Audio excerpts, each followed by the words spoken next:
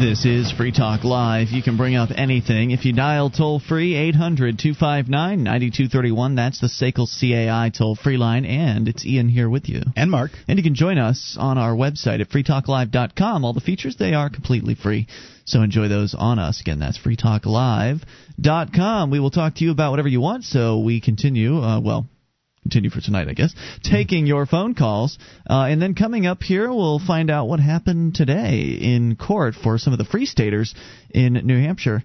But let's start with your calls and talk to Matthew in California. Matthew, you're on Free Talk Live. Hi, Mark, Ian. Good evening. Welcome back, sir. I'm calling to the second part of the interview of this 5-parter that we're going to be doing this week. Okay. Oh, that's right. You're asking us questions for a paper that you have in college on how to become a radio talk show host. Does that sound about right? That's exactly correct, sir. That's All right. why I do this crap for a living. That's called a recap. Okay, thank you, gentlemen. So what's it going to be tonight? Go ahead.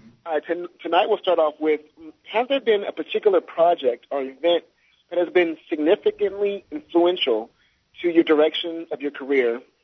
And if so, expand on it, please. Has there been a project or event that has been significantly influential on our career? I would say that that for me it appears as though the situation is the ABCs of selling. Always be selling. I understand that it doesn't actually say ABC, but that's the rule. Always be selling. Always be closing, I guess is what it's actually supposed to be. And Ian and I have always been, whether overtly or covertly, whether we've been doing it consciously or unconsciously, pushing towards this event. The first sort of weird thing that happened was Ian told me about, and I wasn't Ian's close friend or anything like that when we worked together. He just said to me, we'd chat now and then at the station. We were closer in age than a lot of the coworkers. And he said that he wanted to be a radio talk show host, and I thought, how nice. And within the station, the station that he happened to be working on flipped formats, and he was board operating on some talk shows. It flipped from rock and roll to a sort of hot talk format. And I mentioned to the manager, the general manager, that, hey, this guy wants to be a radio talk show host. He's working on a talk station. Seems like there's some room there. And he mentioned, he said that I should, tell him to get him an air check. And I don't know whether I ever did that or not. Ian, did I ever tell you that Jim said to get him an air check? Or? I don't recall anything like that. Okay, so I think I just dropped the ball on that one in particular. But Ian then got Jim an air check, and so he was constantly pushing for the show and managed to pull it off. And then the show kind of, after that station went away, the show kind of went into a sort of a hibernation hiatus situation. And Ian was working at the station that I managed at that time. And he was doing essentially the program director's job to some extent, and he was talking to somebody about getting the Harry Brown show on 12:20 a.m. WIBQ in Sarasota, Florida. And how many events is this? It's supposed to be a significant event. Which one of these is the significant event? I'm talking about a state of mind here, and I didn't see you piping in with anything, pal. Okay. It's a good story. I'm just curious. The biggest event is. Go ahead. I ran out of ink. The biggest event, the first thing you need as a talk show host is to have a lot of hot air. The biggest event, the most important one, was Ian made a telephone call to GCN in order to get the Harry Brown show, and essentially unsolicited offered his show to them as I asked him if they were looking for any programs. Yeah, so I mean he was always looking for the opportunity, and I think that was probably the biggest thing, is just a frame of mind of always looking for the next opportunity. Okay, so Ian, you want to get anything in there? Yes. You know what, Mark, that was an excellent choice. I was going to say that the most significant event as far as in the history of All Free Talk Live, that would certainly probably qualify. In the syndicated history of the show, I would say probably adding WFLA in Florida. That was a pretty significant event for us. I mean, Tampa, Florida, I believe, is market number 17 or something like that. So it's a top 20 market. And, of course, we both come from the Bay Area. We come from Sarasota, Florida. That's the big one. So, yeah, when you live down in the Bay Area and you're a talk radio listener, you listen to WFLA. Probably. Gotcha. It's the station of record, so to speak. It's a huge talk station. It's number 2 in the 12+ ratings. Now, if you want, you can go and you can get market ratings for any of the markets that Arbitron rates. You can look at all of what they call the 12+ numbers, which means that the ratings include every single person they took the ratings from, basically. They look at every demo above the age of 12. And, yes, Mark? No, I've got to chime in after you're done. Oh, okay. So so in those ratings, which is not the demographic for talk radio. The talk radio demographic tends to be males 25 to 54. Or males 35 to 64. That's the one that the people in the business look at as far as looking at a talk radio show. Okay, how well are you doing? We need to look at the males 25 to 54 demo, because the fact is, 12 to 17-year-olds just don't listen to talk radio. Not too much. Taking in every listener, WFLA is the number 2 station in the entire Tampa Bay area. I thought it was 3, but okay. I believe it's number 2. It probably has been 3. It's number 2, whatever. Anyway, Gotcha. It's really a popular station. It's a big market. And so getting WFLA on board for our Saturday night show, even though it's just for 2 hours, was a huge affiliate success for Free Talk Live. And that is kind of my end of the show. I do affiliate relations, my behind-the-scenes end of the show. And so scoring that one was big because those are call letters that you can advertise, that you can put in industry, publications that people recognize. People within the business know WFLA, and if WFLA says it's okay to have Free Talk Live, then that's a signal that goes out to the rest of the industry to say, well, okay, now we can add them too, because it's basically a business of followers. I mean, the radio business, initially you have to have the early adopters, but once you get the big boys to be an early adopter, then you've kind of made it, and you can expect others to follow their lead. Right, and this is what's going to happen with Free Talk Live is in a year, 2 years, 3 years, we're going to be an overnight success after 10 years. People say, "Oh, this is the new show." Well, we're not that new. We started in 2002, and Ian was doing radio before that. So, it's basically there's no one pivotal event. It's going out there and working every day, doing the same. Our pitch is practiced. I call people for advertising every day. Ian calls program directors to get them to carry the show every day. Well, it's actually nice. I don't have to do it every day anymore. Get your ass to work then. Because we're getting it to. Well, I'm sorry, Mark. I went out and did some activism today, and we can talk about that later. Blah blah. But it's getting to the point where I come back, I check my email, and I've got somebody who wants to be a new radio affiliate. Yeah, don't expect that to happen all the time. No, it doesn't happen all the time, but it is pleasant. It's something that did not happen the first 3 years of our syndication. So basically what's happening now, and it's kind of weird. I mean, Mark, you mentioned being the new show on the block, and it still feels like that, doesn't it? It does. I mean, here we are, we're on our 5th year of syndication, which is... And 7th year of broadcasting, pretty much. I mean, compared to Rush Limbaugh, for instance, 5 years in syndication is next to nothing. Yeah, I think he was 89. So when you look at that, we're definitely still the new kids on the block. However, when I look at some of the news items in the industry, like I saw today, and that is that Bob Costas, for instance, is leaving his Saturday night radio show, which, by the way, is great news for Free Talk Live. Bob Costas, one of the few live shows on Saturday nights in syndicated radio, is bailing out. So I'm not even sure if we have any competition anymore on Saturday night. So that's probably going to lead us to having some more affiliates. But nonetheless, my point here is Bob Costas, who is this big sports talk guy, right? He's on NBC and he's got a name. He's on television. Right. Bob Costas. Right. Bob Costas' show started in 2006. His syndicated show started in 2006. So when I see stories like that, it makes me feel really good about where Free Talk Live is today, because if Bob Costas could only hack it for 2 years and he's got this big name, here's Free Talk Live. We've been at it for going on 5 years now. So that shows the people in the industry that we have stability that a lot of other shows, frankly, they just don't have. And they're looking for that stability, and eventually they're going to realize that Free Talk Live has it, and they're going to come to us, and that's a good thing. And I know you had a second question, so we're going to bring you back. More here in moments with Matthew and your calls as well about whatever you want to discuss. 800-259-9231. This is Free Talk Live.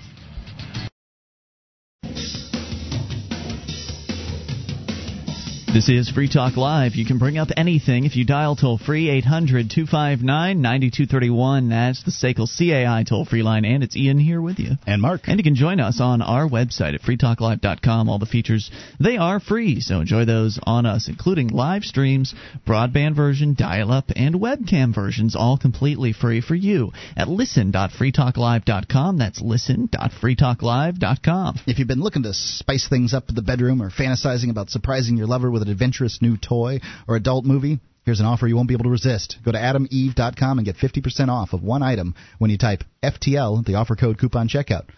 Plus, with your order of $17 or more, they'll throw in a free gift. That's 50% off with offer code FTL at adameve.com. As we continue with your phone calls about whatever you want, we go back to Matthew in California, who has spent the last couple nights and will continue spending the next 3 nights asking us 2 questions per night to help him with a report that he's doing, a paper that he's doing in college, a broadcasting school, basically, taking some college classes to enter into the radio industry. And so we're answering some of his questions for him. So go ahead, sir. All right, thank you, gentlemen. In what ways do you think your family background was special in helping you to become the person that you are? That's a good question. My dad helped me get into radio, just kind of interested as a hobby in radio, things like scanners or CB radio and things like that, non-broadcast radio. And I would say that probably got me into listening to broadcast radio and therefore coming to be interested in broadcast radio. So I would have to say probably Dad. My mom was, she was an articulate woman, and was very. She was very clear that she wanted to raise me to be articulate also. So, I grew up hearing lots of different kinds of words used in lots of different ways, and so I think I came out with a better than average grasp on the English language, and that was extraordinarily helpful. And she, raised me to be a self-starter and to be independent, and I think that those things, certainly played in. I was also raised sort of secluded out on a farm, at least partially. My grandmother lived in town, but we lived out on a ranch, 10 acres. And so I had time by myself, and I just liked fiddling around with. I remember playing around with the big boom box and recording songs that I liked. And then at the time in the 80s, I remember DJs would sometimes chime in during the songs and say things, which they don't do at all now. They don't do that at all now. But I would do those kind of things, and obviously I'd be chiming in far too often. But and then I'd record these tapes of myself. I did that stuff when I was younger as well. Yeah. Well, gentlemen, I want to thank you and your listeners for your time. I appreciate it, and I'll speak to you tomorrow. Thank you, Matthew. Appreciate hearing from you. 800-259-9231. That is the SACL CAI toll-free line. We continue with Tom in New Hampshire. Tom, you're on Free Talk Live with Ian and Mark. Yeah, guess where I was last night? Can't even imagine. At a DUI checkpoint? No. No. Okay. I brought my 5th grader. We went to Tap Room Tuesday to say hello to everybody. This is an event that is run by Free Staters here in New Hampshire, encouraging other liberty or liberty-oriented individuals to get together and socialize. Yes, and then we went to the Bruins game. We walked all the way from Tap Room Tuesday to the Bruins game. Where are the Bruins from? The Bruins are from Boston, but I guess they must have been playing across the street in the Verizon. Is it the Verizon Center there in Manchester? The Manchester Monarchs played the Providence Bruins last Providence night. Bruins. And he picked up that I was being tricky. Now, the reason I'm calling is, when we're talking to people out there interested in the Free State Project, we need to tell them that New Hampshire ain't all forest and farmlands. We've got professional sports here, too. What? The Monarchs are professional sports. What is that? Yeah, they're the American Hockey League's affiliate of the Los Angeles Kings, and they play the Providence Bruins, who are the AHL affiliate, of course, of the Boston Bruins. Gotcha. Manchester is home to the New Hampshire Fisher Cats baseball team, and they are I don't know. Do sports fans really care about the local teams? I absolutely do think that they do. Certainly they'll watch their team on the big screen, but if you have a choice of going to see the Keene Swamp Bats in Keene, or you have to drive 2 hours to Boston to go see a Red Sox game, you're probably going to go see the Swamp Bats more often than you're going to go see the Red Sox. Yeah, well, I mean, every area, Tom, has minor league baseball teams, so I don't know if that's a real feature. But it's not all forests and farmlands, is what he's saying. That's true. It's mostly forests. One other thing. Okay, we went to the and it's game, beautiful. And there was a fight in the first period, and that's why people go to hockey, baby. They want to see blood. Isn't that right? Isn't that why people go to watch hockey games? Used to be. And they do have beer at the Verizon Wireless Arena. All right, Tom. Well, thank you for the travel guide. Appreciate hearing from you. 800-259-9231. That's the SACL CAI toll-free line. Yes, there's lots to do in New Hampshire. It's a nice place to live. Well, I think that sports fans do care about that stuff. People, imagine that they're going to go often to professional sports games and live theater far more often than they do. But it makes a difference when they choose places to live. The fact is, you can live in New Hampshire and still be inside the Boston Metro and go see some of the big plays, and the little ones manage to make it around here to, the smaller venues. It's only 4 hours to New York from Keene. That's correct. 800-259-9231. That is the SACL CAI toll-free line. You can bring up whatever you want. We continue here. I remember we used to be 3 hours from Orlando, and I considered that relatively close. I don't consider New York to be close, but, it's all perception. All right, so let's talk about what happened today. There was an activist event earlier today at Milford District Court here in New Hampshire, wherein 2 activists were being brought up on trial for disorderly conduct charges, which of course is one of the government's favorite charges to slap against you if you are doing something they don't want you to do. If they have ordered you to do something and you've refused to follow their command, there's a good chance you're going to be charged with disorderly conduct. Now, these gentlemen could have been charged with contempt of court because the disorderly conduct took place in the Milford District Court earlier this month. We talked about it at the time.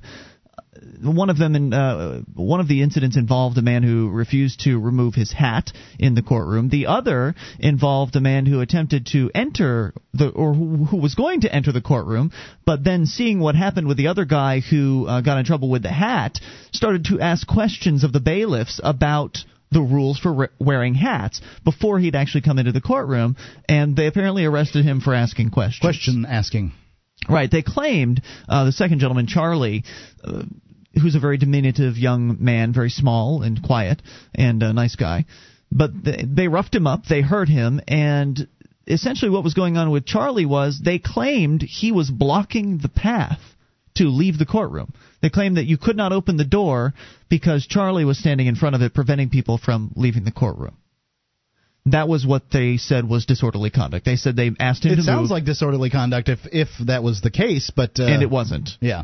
They said they asked him to move and that he did not. Or rather that they asked him to move, he did move, and then moved back over. And then he did not move. Which is none of it's true. Or at least from what I could tell. And I would have been able to go up and testify in this trial. Charlie attempted to call me up on the witness stand, but they wouldn't allow me to. So I'll explain why here in moments, or at least what their explanation was. 800-259-9231 is the number. And by the way, there are 24 activists, at least, that turned out this morning for this, which I considered an excellent turnout for a court trial. More on the way. You can bring up whatever you want. This is Free Talk Live. Are you moving to New Hampshire for the Free State Project? Maybe you are already here and need to find a place to call your own. Mark Warden, the Porcupine Realtor, will help you find the perfect property. Do you want a home with 50 acres of land? How about an income-producing building? Perhaps a cabin on a lake or a condo in an urban area. Invest in liberty and property. Contact Mark Warden, Porcupine Realtor. See his banner ad at freetalklive.com.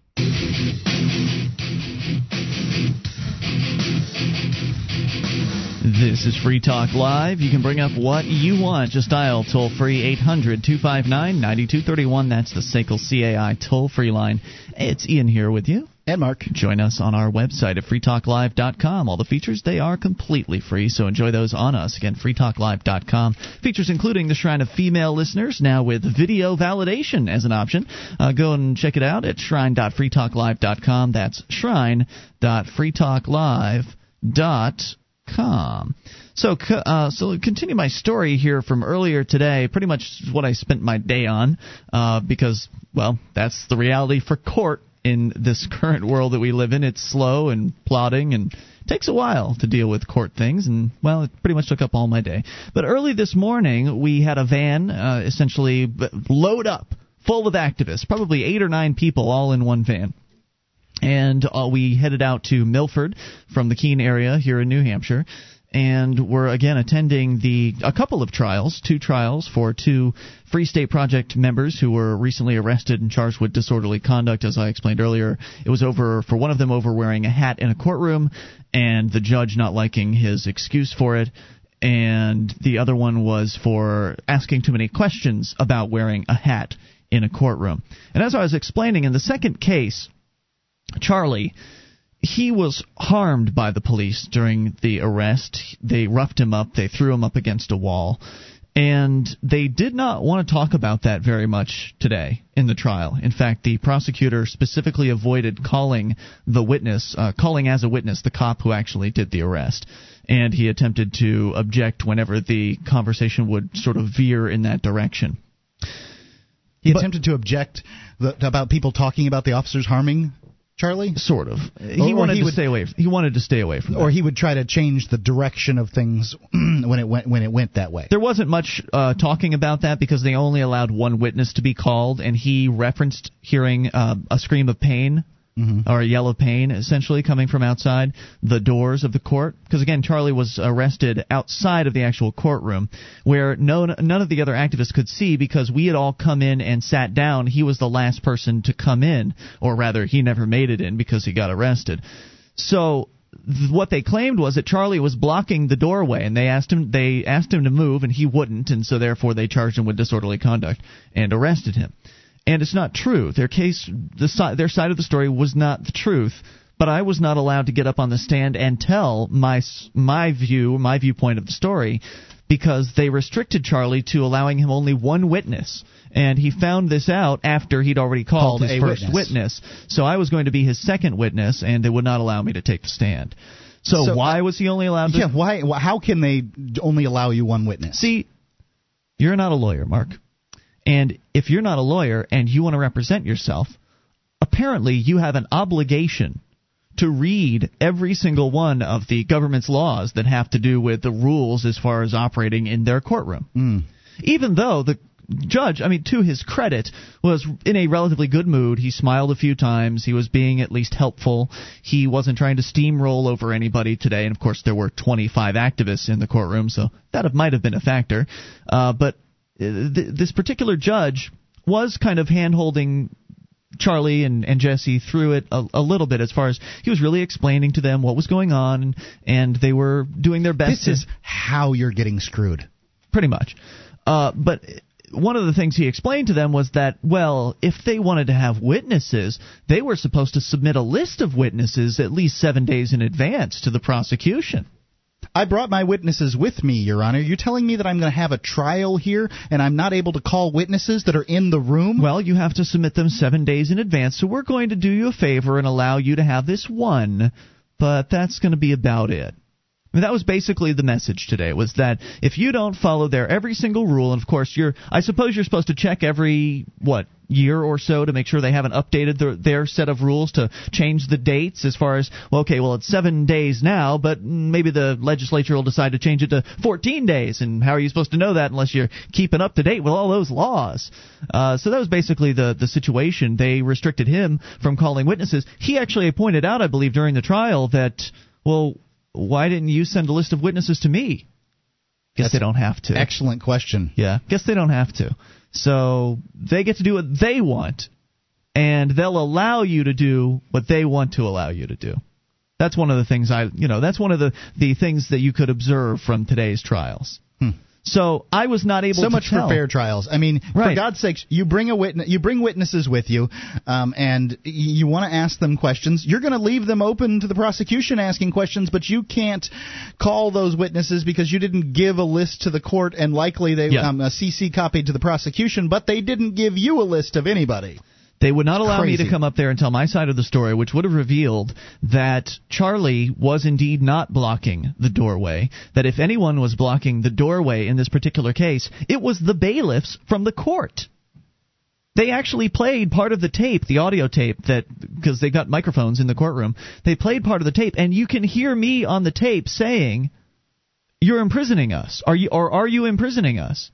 You can hear me referencing the fact that we were being trapped in that courtroom because I had gotten up from my seat, having heard the commotion at the door. I knew something was going on. I wanted to get close, and I wanted to go out there and see what was happening to Charlie. They would not let me leave that courtroom. They were physically blocking both of these doors to the court. I would have talked about that. And I would have talked about how the attorney left that courtroom to go out and encounter the Charlie situation. So it's clear that Charlie was not standing in front of the door because the attorney was able to leave the courtroom. So the attorney left the courtroom. He walks out. That's when the attorney accuses Charlie of assaulting one of the police officers, and it's shortly after that point that they arrested him for disorderly conduct. So Charlie was not blocking the doorway as they claimed he was, but no one was allowed to make that statement. No one was allowed to do that. Charlie did not get up and testify in his own trial, and he wasn't allowed to call me, so that statement was not made. Not that it would have mattered anyway, because this judge had to find these guys guilty. They had arrested them and held them in a holding cell for hours on the particular day of the so-called disobedience, or rather the so-called disorderly conduct.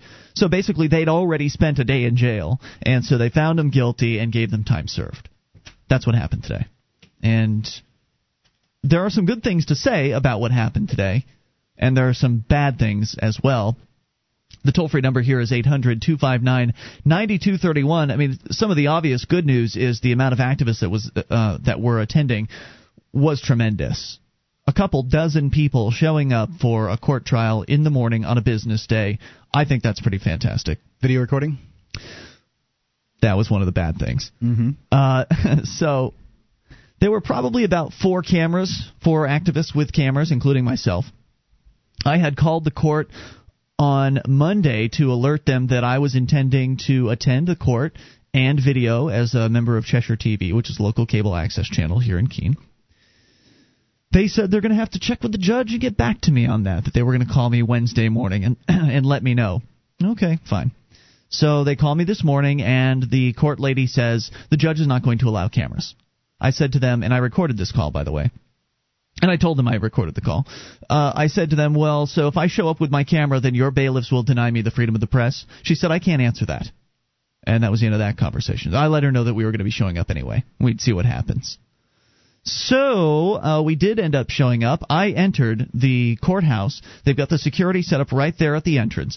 Now, last time when I didn't have my press badge, I couldn't even get past the security setup. This time the press badge did get me through the security setup.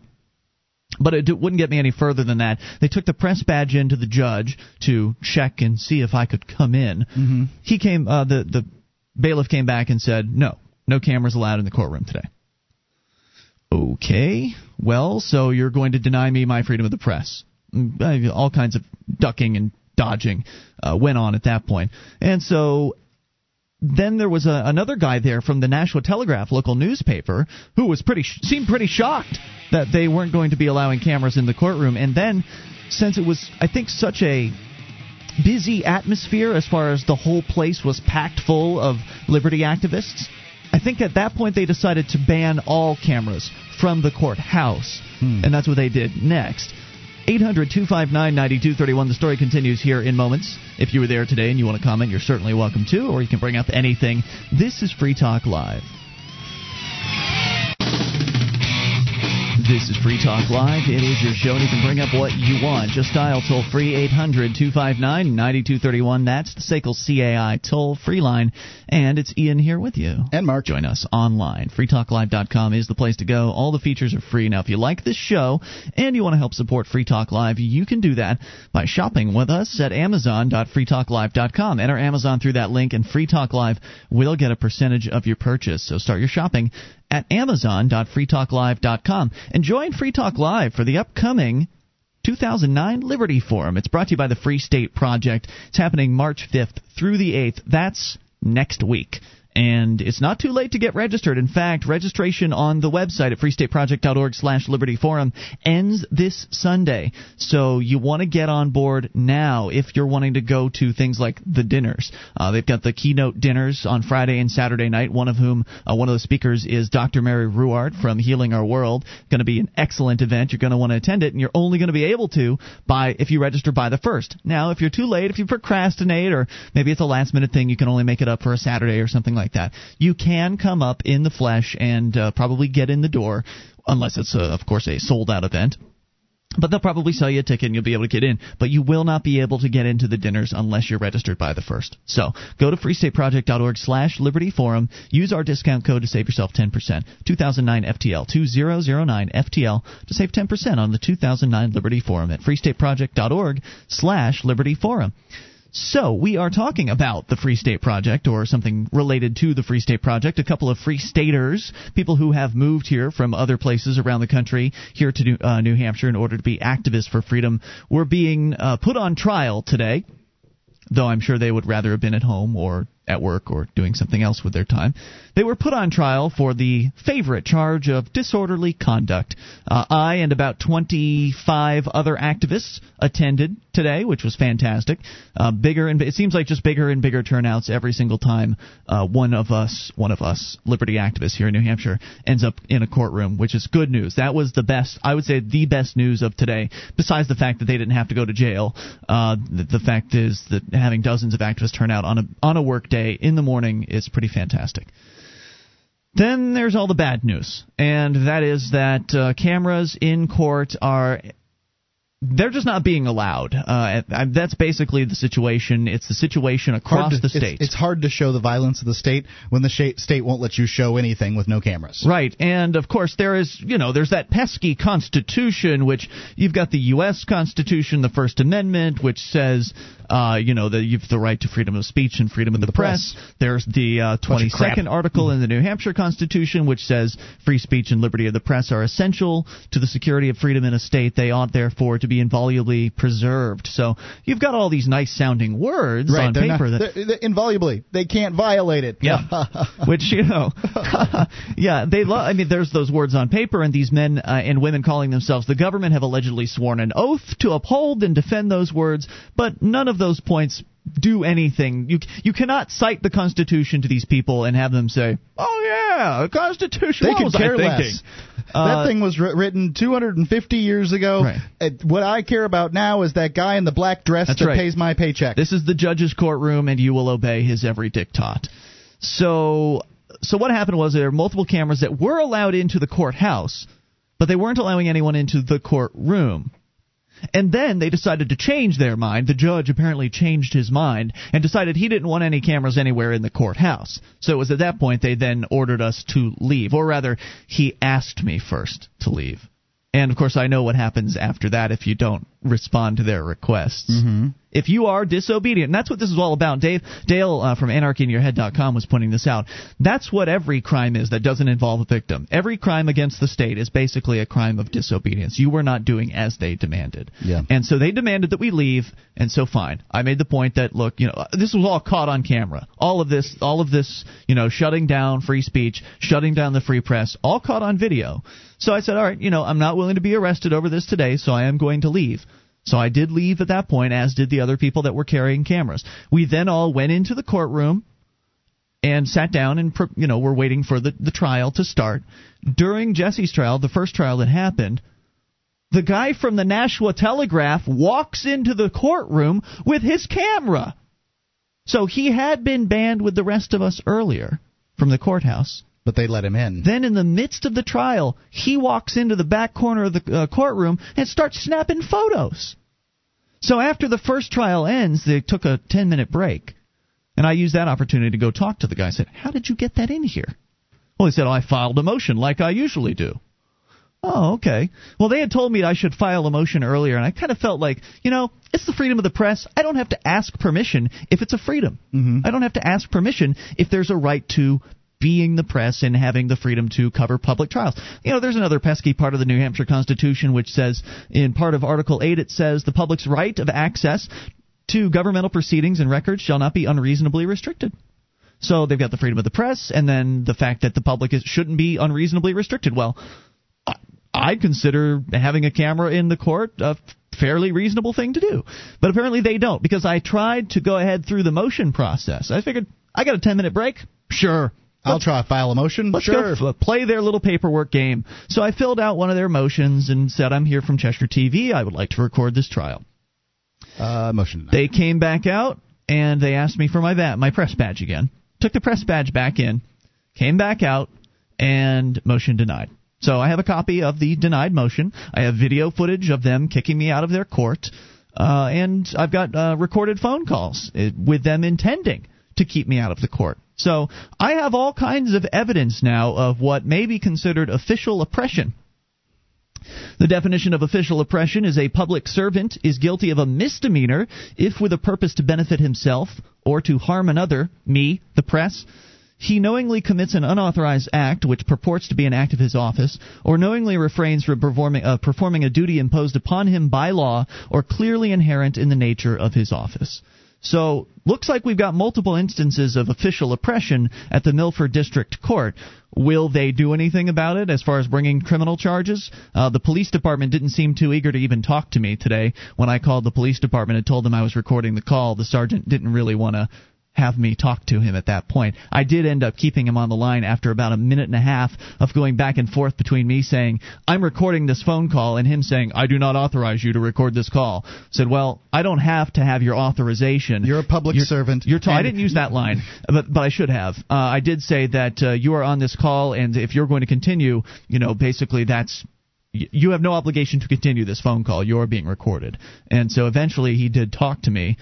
But he wanted me to come down to the station to file a complaint. You'd be lucky if you leave. Yeah, exactly. So I didn't go there today, but I'm going to talk to Sam from the Obscure Truth Network, Sam at obscuretruth.com. And we'll see if perhaps this will help him in his quest to the grand jury, because I think we've got some real solid evidence against these bureaucrats for oppressing the freedom of the press. Well, I'll tell you, and showing favoritism to the established media.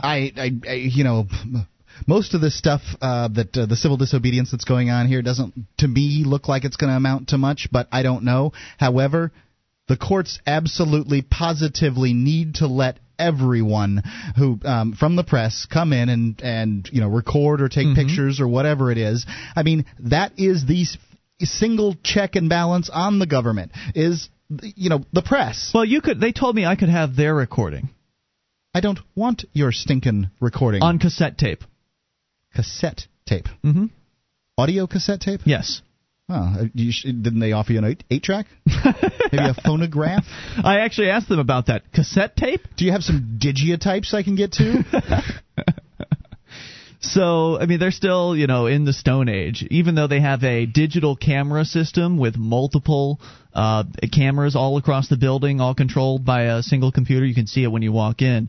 They apparently are still using audio cassettes to do the recordings of their trials. So, what did I miss today?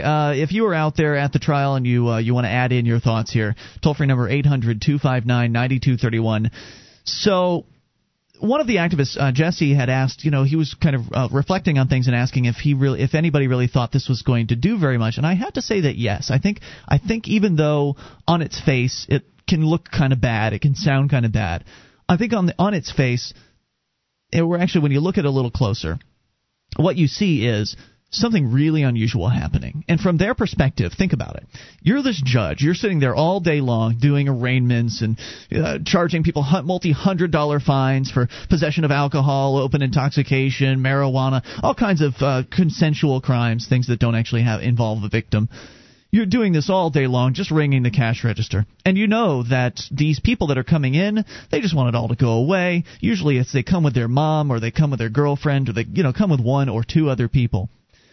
But what you have here is the man that was originally on trial earlier in the month was one of the Free Staters, Mike Barsky. When he showed up, about 7 or 8 people showed up to support him in that, because, again, it was an early morning thing, hard to get people to turn out. But when they went after the two guys in that, they arrested the two we were talking about earlier during Mike's arraignment. Now for their trials, 24 people showed up.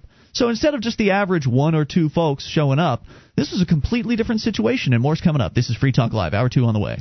Would you like to help others find Free Talk Live? You can help us advertise, market, and promote the show at amp.freetalklive.com. Consider becoming a Free Talk Live amplifier now for $3 a month and get some cool bonuses at amp.freetalklive.com.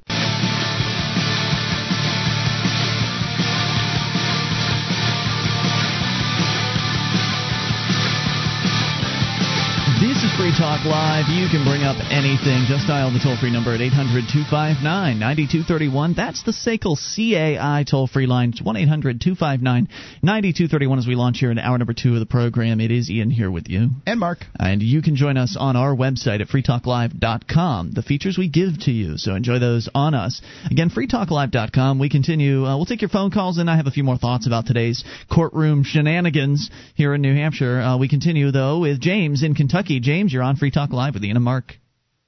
Hello, James. Guys. Hey, what's on your mind? First of all, are all of your entry music, is that all Megadeth? No. Megadeth is probably the bulk of it. Okay. Just because they've been around for a long time. And they got a lot of good instrumental length stuff, because I can't use music that has lyrics over top of it, and they've got like any good metal band, they like to noodle and that sort of thing, so there's usually at least 30 seconds of music in a lot of their songs that goes without anyone screaming or yelling over it. Gotcha, cool, yeah. I've been a fan of them for a long time. In my area, Hopkinsville, not only can you not take a camera into a courtroom, but you can't even get it through the front door. And not just video, but any kind of camera, still or anything, and you're required to turn cell phones off. Not a surprise. I'm sure it's like that all across America. These bureaucrats do not want people to see what goes on in these courtrooms. Have you ever noticed how when you flip the light on in the kitchen, the cockroaches run away? They don't like light. Mm-hmm. I was looking over the female listener shrine, and I saw someone that had been arrested for a suspended license and jailed for days, and that reminded me of exactly how horrible it is, because I too also got arrested for a suspended license while I wasn't even driving. Jeez, wow. Yeah, so every time I've ever been to court, I have wanted to bring in some kind of recording device, either audio or video or even still, and, completely not allowed. And, you mentioned that they said that they would give you a copy of their footage? Sure, for $25 or something like that. It wasn't footage, it was just audio tape, cassette tape. I see. Now, there's supposedly some law that allows you, if you file like a 91A request or something like that in New Hampshire, you supposedly get it for free. I don't know much about all that, so I'm not going to jump through too many hoops just because I just don't have time. Like the cops wanted me to come fill out a complaint. I'm sorry, I've got other things to do. Go ahead with your thoughts. Yeah, definitely.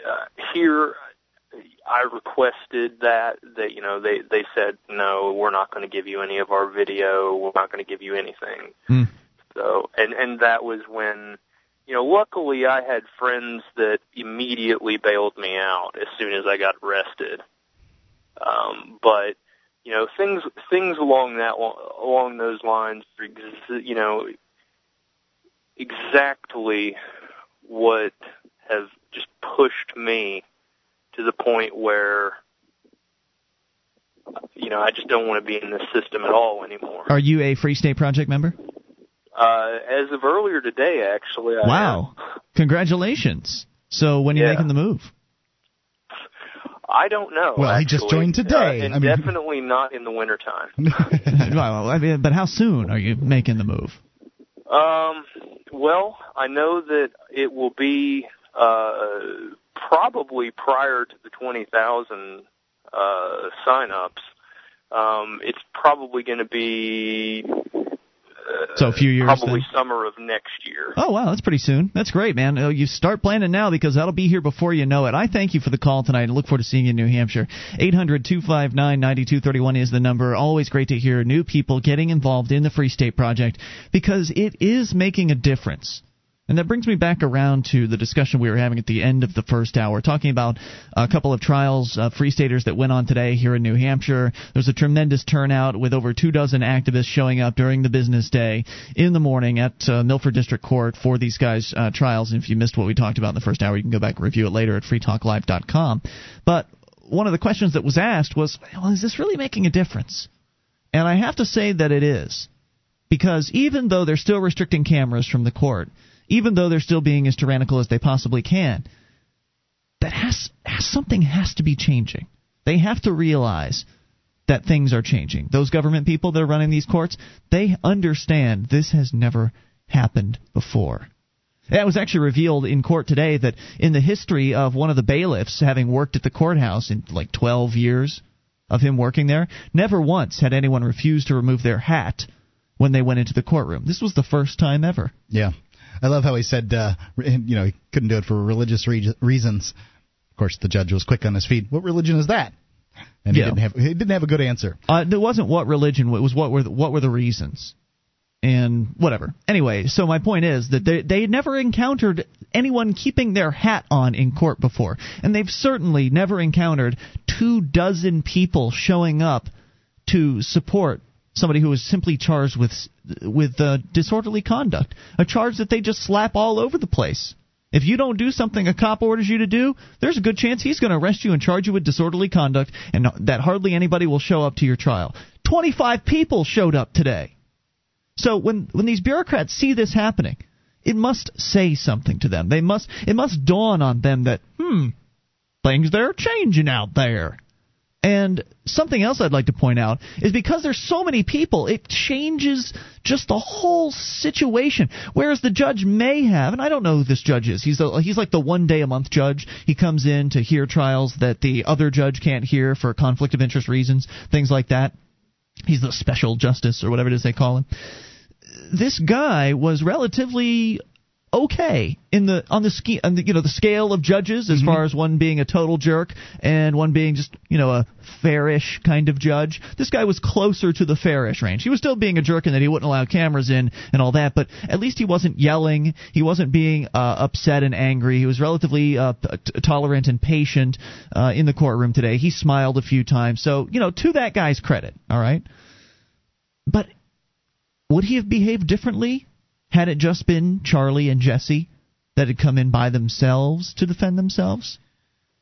I don't know how much. I don't know whether he would have behaved differently, but I don't think the results could have been much worse.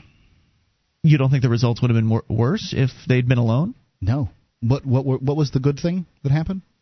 Well, they could have gone to, it was misdemeanor charges, Mark, so they could have gone to jail. Time served? Come on. They got time served, yes, but they could have gone to jail. So it could have been worse. And I think that it's obvious these bureaucrats change their behavior the more activists there are around. Now, certainly they want to crack down. I agree they changed behaviors. I just don't think that there would have been much different result if they had been by themselves. Okay. Well, I see where you're coming from, Mark, and I'll respectfully disagree with that. Okay. But the other thing I wanted to say was there were so many activists in the courtroom that at one point during the trial, somebody said something that made the activists chuckle, and they did not like that at all. The government people did not like people laughing in their courtroom. That's the best. And so this bailiff comes over and moves from the back of the courtroom to where the activists were. Yeah. Hey, you can't do that. Stop that. And the judge said something to them as well, and they basically threatened them. They basically threatened them with throwing them out of court, possibly arresting them, if they were to continue laughing. And I thought to myself as I was watching this happen, because I was on the other side of the court at that time, sitting on the other side, between the other side of the aisle, and I was thinking to myself, well, there are 25 people in here. If they just wanted to keep laughing as the bailiff stood there and tried to look all intimidating at them as they were threatening them, if they just kept laughing, which they didn't, they stopped, they were, they backed down, and that's fine. If they just kept laughing, they didn't have enough people in that building to arrest them all. Sure, they could have picked out a couple of them and made examples out of them, and I'm sure they would have. But my point is that once you get enough people involved, everything changes. And I believe that is what's happening. What happens when it's 50 people? And then they won't stop laughing in court. What happens then? What happens to their precious aura of legitimacy then? I think that we are on the cusp of some pretty amazing changes, and I think these government guys know it. They want to stop it. They want to slow it down. They want to prevent it from happening. They want to crack down as much as they possibly can. But the more courage the activists get, the more the state will crumble. More on the way. Free Talk Live. This is Free Talk Live. You can bring up whatever you want. Just dial the toll-free number 800-259-9231. That's the SACL CAI toll-free line. It is Ian here with you. And Mark. Join us online at freetalklive.com. All the features, they are free, so enjoy those on us. And they include the updates. You get signed up. We keep you in the loop whenever there's something you need to know about Free Talk Live. Just go to updates.freetalklive.com. Get on the list for free. That's updates.freetalklive.com. Do you have a company that needs to try something new in the area of collections? SACL CAI does collections, early out billing, and they purchase charged-off receivables. SACL's employees are trained at resolving issues for your customers and treating them with respect. They know that not only do you want to collect your money, but you want to keep your clients too. SACL CAI. Check out their banner at freetalklive.com. Again, SACL CAI. So just a few more thoughts, and we'll continue your calls just on what happened today in court. Milford District Court here in New Hampshire, where dozens of activists turned out to show their support for a couple of activists that have been charged with disorderly conduct. And I think that all of this attendance is making a difference. These government bureaucrats, they don't like it, but they're going to have to start changing the way they do things eventually as more and more people begin to show their support for these activists. One of the other interesting things that happened today is normally, Mark, when a judge enters a courtroom, what do they say? All rise. That didn't happen. They didn't say it? They did not say it. They said it once when he left the courtroom for the break that they had, but for whatever reason, and it seems like something they wouldn't just accidentally overlook. I mean, every trial I've ever attended, they've said all rise when the judge enters the courtroom.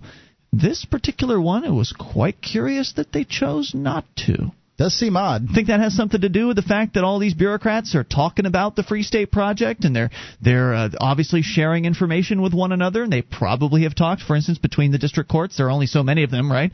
They've talked most likely about how to handle this. And one of the ways to avoid being embarrassed about people not standing for you when you enter the room is to not ask them, not demand that they stand in the first place, right? It does sound interesting. Speculation, obviously, on my part, but it was certainly an interesting observation from today. Plus, again, people were laughing in the courtroom. I expect to see more of that happen in the future as the crowd grows in the courtroom. They'll become more brazen. The activists will become more able, they'll feel more comfortable doing things like not standing or laughing during the actual trial. And again, to the judge's credit, he was being relatively friendly. On the scale of judges, he was probably one of the better ones I've seen in New Hampshire so far. At one point, Dale from anarchyinyourhead.com, an occasional co-host on this show, was up testifying in Jesse's trial. And at the end, he had mentioned during his testimony that he was a cartoonist, that he did a webcomic, and the judge asked him after his testimony was over what his website was.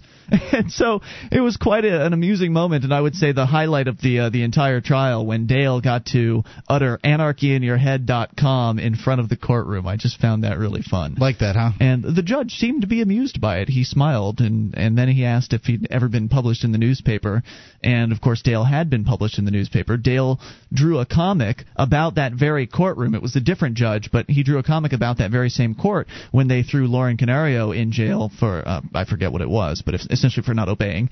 They threw Lauren in jail a while back. His comic made the front page of the local newspaper. So I think the judge actually realized that's who he was talking to, and he seemed amused by the entire thing. It was a very interesting day, and a lot of activists turned out. So if you find this interesting, if you find this exciting, the idea that people are actually standing up for one another when it comes to being as free as possible and helping back each other up when the government comes after you, this is where it's happening.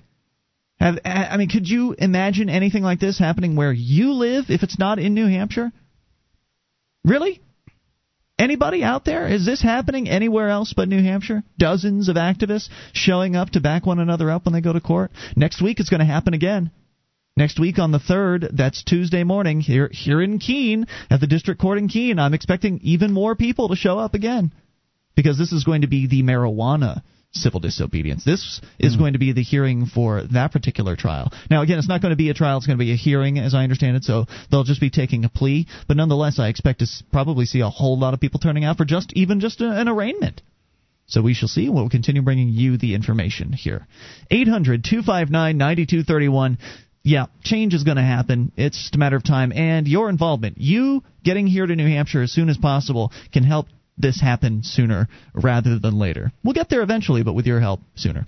All right, so we continue with your phone calls. And we'll start with Brody in Utah on the amp line. Hello, Brody. Okay, I'm on. You are on. Oh, how's it going? Just great. Brody? Yeah, I just wanted... Yeah, you there? Yeah, go for it. Yeah, I just wanted to call and talk about government spending and I think there's a lot of misunderstanding of people about how that works. I know it was one of the things that took me the longest to understand. People don't understand that government spending is capital consumption. It's always wasteful spending. And the way the government gets their money is through borrowing, which crowds out private market investments. And I'm sure you guys understand this. But I just see a lot of the people in the liberty movement and the libertarian movement on television, mainstream media, they're getting asked these questions about why these bailouts are bad, and they're not explaining it. So you're saying government? What did you say? Government borrows money from what? I'm sorry. Well, the government borrows money. The federal government borrows all its money. You mean from the Federal Reserve? From the Federal Reserve in other countries around the world?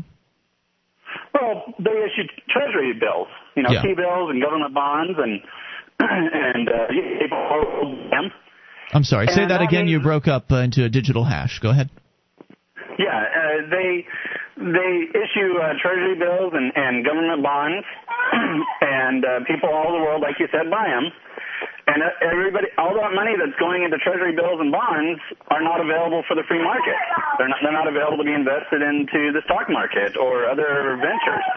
It's the broken window fallacy. The idea that if we'll just take this money and we'll build a bridge and that'll fix the slump in the economy that we've got here, or we'll build 100 bridges. However many bridges it takes, we'll get people to work and we'll create jobs and all that other thing. The fact is that the money that they pay people for and buy goods for would have been used to buy something else, or would have been put into savings or against debt that people had. So it would have been used to employ people and to enrich people in the free market, and it would have been done in a fashion that was far more efficient than the government doing, because the government takes a slice off and it pays too much for everything that it buys, and they always come in late and they're not spending their own money. Right. They're not buying things that would necessarily have been bought, so the world isn't being grown in the fashion that people would have it grow. They're not adding real value. They're not creating wealth. They're just shifting money around for the most part. To some extent, that's true.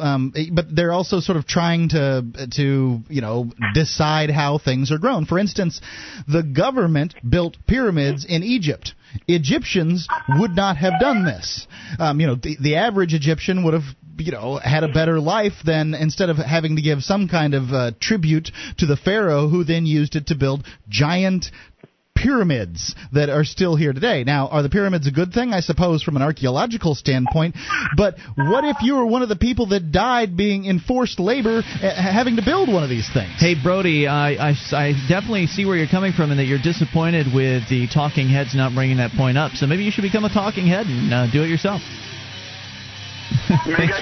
Thanks for the call tonight, dude. 800-259-9231. If what you see in the marketplace is not pleasing to you, then do something to change it. More on the way. You can bring up what you want. Take control of the airwaves. This is Free Talk Live. This program is brought to you by FreeKeene.com. FreeKeene.com features audio, video, and blogs chronicling the transition to a voluntary society. FreeKeene.com also has comments and discussion forums so you can be heard. FreeKeene.com.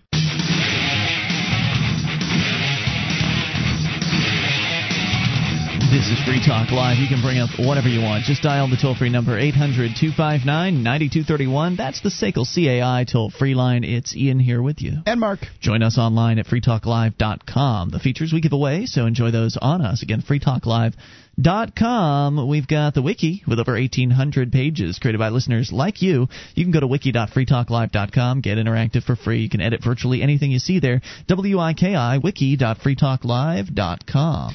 The 57th running of America's legendary sports car classic runs Saturday, March the 21st at Sebring International Raceway. The Mobile One 12 Hours of Sebring, presented by Fresh from Florida, features the fastest race cars in the world. Gates open Wednesday, March the 18th for 4 days of action, culminating in the big 12-hour classic on Saturday, March the 21st. I've been to this. It is an amazing event. You can get ticket information at SebringRaceway.com. That's Sebring, the biggest sports car race of them all. All right, 800-259-9231. We will continue taking your phone calls, and we go to Ian in Texas on the amp line. Hello, Ian. Hi, how's it going? What's on your mind tonight? Well, I was just going to talk about freedom and how this is just a dress rehearsal, and that really all the things that you're doing don't matter a whole lot. What do you mean by that? So, I mean that when we die, you get to go to one place or the other, and that's about it. Says who? Says God. What one place and what other? when did he tell you this? Well, he told all of us through the Holy Spirit. He told us through the Holy Spirit. He didn't tell me. Everybody that's born on earth has a chance to be enlightened by the Holy Spirit. And if you are not enlightened by the Holy Spirit in a good way, you go to hell.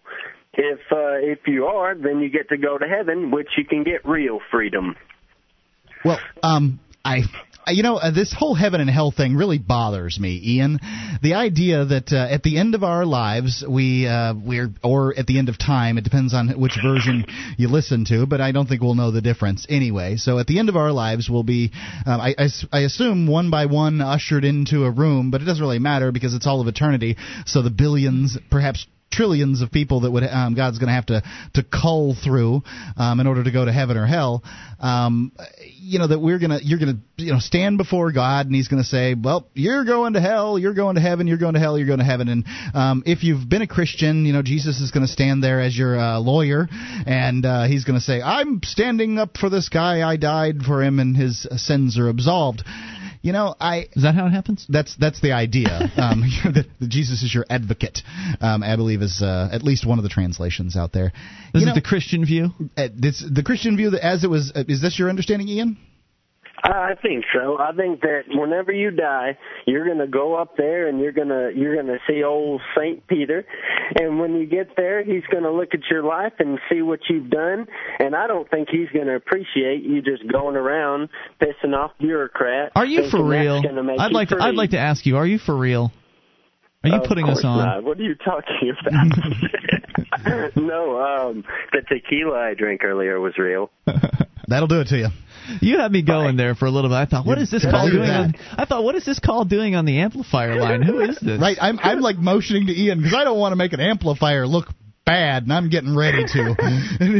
So, I couldn't figure out what you were doing. You have to understand what Mark was doing here. He was vehemently pointing at the amp lines, and I have no idea what he's doing. What are you doing?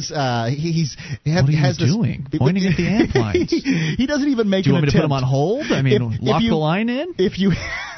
If you make any kind of sign language to Ian or mouth words to him, not only does he not attempt to figure out what you're doing, he just makes motions like what? You'd be much better served, Mark, spending that time tapping out the message on the instant messenger instead of trying to get me to read your lips. So, were you just calling for fun tonight? Anything else on your mind? That's it. It was a good call. I thank you for it. 800-259-9231. That is the SACL CAI toll-free line. Well, okay, so he was BSing us, but the fact is there really are people that feel that way, and there really are people that believe that at the end of your life that you could be sent to some evil, awful, hellish place. or you go off to the most wonderful place you can possibly imagine. And that is a very popular viewpoint, at least here in America, but it's not necessarily the viewpoint that is consistent around the world. It's certainly not the viewpoint that you and I hold. I can see it isn't the viewpoint that I hold. I just don't believe that God would create me in order to send me to hell. It doesn't make any sense. Now, I will admit to having signed on to the whole Christian thing at one point in my life. Mm-hmm. So if you're a Baptist, you believe that that I'm once saved, I'm always saved. So there's nothing I can do about it. I'm strapped into the roller coaster and I'm going to heaven. But there's plenty of religions or denominations out there that say that you can back off of your commitment to God, and if so, I've to the Lord Jesus, I guess I should say, and if so, I've done that because it just sounds like a silly myth to me. The idea that I've come to Earth and I'm now supposed to believe a book, clearly a flawed book if you do any kind of research into it. I mean, at the Council of Nicaea, that's when they decided which books would go, which ones would stay. So it's not just the people that were, who wrote it who were inspired by God, but we're supposed to believe that these monks that we've never heard of were somehow inspired because they decided that St. George and the Dragon couldn't make it, and the other apocryphal documents couldn't make it. The Gospel of Jude couldn't go in, or whatever. Judas, the Gospel of Mary, the Gospel of Thomas.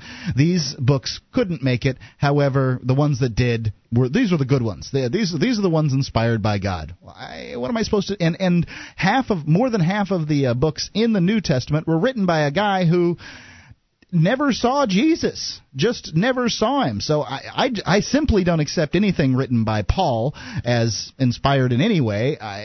The Christian Bible, it's so confused. I mean, it's just so contradictory, and it's one of the reasons why when I was younger I ended up becoming an atheist, is because of all the contradictions in the Bible. I've since become a pantheist, but looking at the Bible and it's just confusing contradictions. I mean, they say on one hand that God is all-loving, but then on the other hand they say that, well, if you don't do what he demands, then he'll punish you for all eternity. How can you have one and have the other at the same time? If God is perfect, and why wouldn't it be if it is God, right? If this concept of this great creator, this supreme being, he's so supreme and perfect, what's the point in? Why would he be, essentially this vindictive God at the same time? It is this God that is playing a sick game with people's lives. Oh, you messed up too many times. Now you're going to burn for all eternity. I mean, that doesn't sound like a loving, caring, perfect God at all. It sounds like a flawed God. He created a creature that could essentially damn itself to hell. I mean, that's what. What's the motivation there? What's the point of that? Seems it's all very confusing. It doesn't make much sense to me. The whole idea of the putting the tree of the knowledge of good and evil in the garden, the only tree that Adam and Eve couldn't eat of, and then telling them you can't eat of this tree. Yeah. All the other fruits of all the other trees right. you may have, but not this quince here. We were talking also on the way back from the activism. I mean, today. What kind of guy would I be if I took little wads of hamburger, put them around the house, and then one of them I hid rat poison in and told the dog, not that one. I mean, what the hell? We were talking about on the way back some of these sort of the Puritan ways of Americans, and just the whole idea about the naked body. I mean, again, if you believe in a supreme God, if you believe in this idea, why would you believe that he would want you to cover up your bodies? I mean, besides the obvious thing of staying warm, but why would you think that it's bad to see a naked person? Why is it wrong to view somebody in their most natural of forms? I mean, it's just the Christian religion is so just confused about itself. I feel sorry for those guys. Your thoughts at 800-259-9231. That is the SACL CAI toll-free line. Well, most of them don't believe everything that's in the Bible. So you've got this sort of true. This quasi-Christian religion that people create for themselves. The vast majority of Christians don't believe that Noah put all those animals on the ark. They don't believe that the world was created in 7 days. Well, days could mean anything. I bet a lot of them believe in hell, and I bet there's a lot of them that believe there are certain things they shouldn't be doing in order to avoid it. I think there are things that you shouldn't be doing, but I don't think you go to hell as a result. Yeah, 800-259. I think you create a hell as a result. In your own reality, absolutely. You can bring up what you want. This is Free Talk Live. This is Free Talk Live. You can bring up anything if you dial the toll-free number, 800-259-9231. That's the SACL CAI toll-free line. It is Ian here with you. And Mark. And you can join us on our website at freetalklive.com. All the features on the site, they are completely free. So enjoy those on us. Again, that is freetalklive.com. And if you like the show and you want to help support Free Talk Live, you can become an amplifier for as little as $3 a month. We take that money in and reinvest it into the show, getting on more radio stations around the country, bringing more internet listeners on board, and helping expose new people to the ideas of freedom. If that's valuable to you and it's worth $3 a month, and the perks too, you get access to the AMP-only call-in lines, chat room, forum, and more. All the details are there at amp.freetalklive.com. We continue with your phone calls, and we'll talk to Dave in Athens, Ohio, listening to WAIS. Hello, Dave. Hello, guys. Hey there. The Mormon view is that you go, after you die, you go to an interview, like, in heaven. Well, that's better than a courtroom. Yeah. And you're judged either by, let me see, Spencer Kimball. Who's he? He was, or it's a modern dispensation, so he was, from the time you're born to the day you pass away.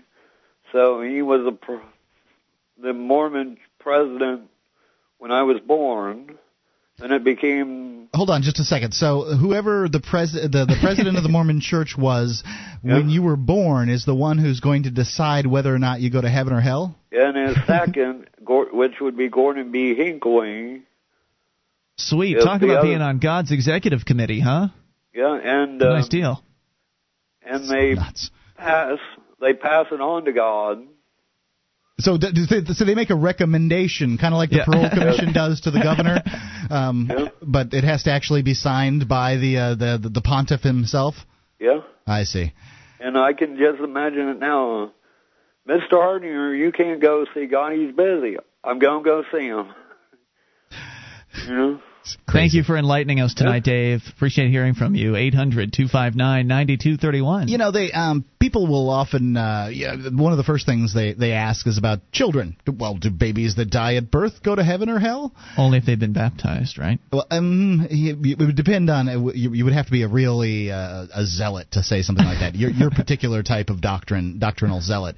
Most people, of course, will say, they give yes, a pass. Babies go to heaven. But the question you really got to ask yourself is, a baby is little more than a little animal. I mean, they haven't developed personality or anything like that. So, when does the soul get into these creatures, and why would they go to heaven? They've done nothing good. They certainly haven't asked Jesus Christ to be their Savior. Now, I'm not saying I dislike babies. I've got one. He's awesome. Don't some religions believe that you're born in sin or something like that? Well, that's what Christianity does, but, for whatever reason. So shouldn't he go to hell if he's born in sin? But people aren't going to like the preacher that says that babies go to hell. Right. And it's all about being liked so you can get the 10% tithe, right? Well, most people don't do the tithing. It's just not common. They pass a plate at every church I've been to. Yeah, but that's not a tithe. I mean, can you imagine? It's not 10%, you're right, but not it's even money. Close. Yeah, it's something. Absolutely. If you have people in your church, you're getting money from them. Did you ever see on the internet the exchange between marquees on churches where they're arguing about whether or not dogs go to heaven? No, I didn't know. This it's funny. Basically, it's a Baptist church and a Catholic church arguing back and forth on their marquees, and somebody has taken pictures of it and put it up on the internet, and I don't know exactly, but it's about dogs going to heaven, and the Catholic church is saying, I believe it's Catholic church saying that, yes, dogs do go to heaven, and the Baptist church is saying, no, dogs are animals don't go to heaven, and basically it ends up like the Catholic God sends dogs to heaven. Come here to this church, and I just think it's funny. Because so many people love their animals, and they want, if they believe these stories and believe in heaven, you want your animal to be there with you in heaven, especially at that moment in time shortly after they've died. And there's that one special dog or one special animal that you can think of that's the one I want for all eternity. And, so many people think of it that way, and I was told in school, and I think it's a really great answer if you're going to give one, is heaven isn't disappointing no matter what happens. So then you get to make whatever answer you want to make up because you're not going to be disappointed, right? You might as well make it up because that's what they did. Yes, they did. That's the most amazing thing about people being so gullible when it comes to organized religion. I mean, the whole idea that some doddering old man in Vatican City has the red line to God and is the only person on earth that can talk to God is the idea that anybody would even accept that. It's just amazing. Are we in the 21st century? The whole idea that we're still here where people are just accepting whatever it is they're told at face value. Oh, well, I see that you are wearing a priest's uniform. You therefore must know more than I do about all things holy. Just accept their word and then structure their lives around the words of these individuals and feel guilty about doing the things that they want to do, whether it's, having sex before marriage or looking at naked people or whatever it is, feeling guilty about it because somebody told them that God told them that they shouldn't do it. I mean, you're just allowing yourselves to be controlled by people that want to control you. That's all that's happening. That's absolutely what religions are for. And I think that to some extent... Man controlling man. But I think to some extent it's good, right? Like if you do bad things, you're going to go to hell. I don't want people to do bad things. So if they have to believe some silly story in order to not do them, But they don't have to. They don't have to. I don't. Doing bad things. I don't believe the story, and I don't do bad things. Right. Doing bad things results in bad things happening. It was like you were saying before, right. Mark. You create your own hell. I believe God created a universe where doing bad things results in bad things happening to you. Absolutely. So you by doing bad things create your own hell. Yeah.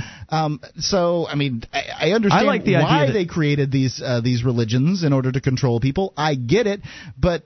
Yeah, those religions were appropriate for those times. At this point, 2,000 years later, the Christian religion has fallen apart from a logical standpoint. It just can't hold up to science today. 800-259-9231. You can bring up your thoughts on this or anything else that you want.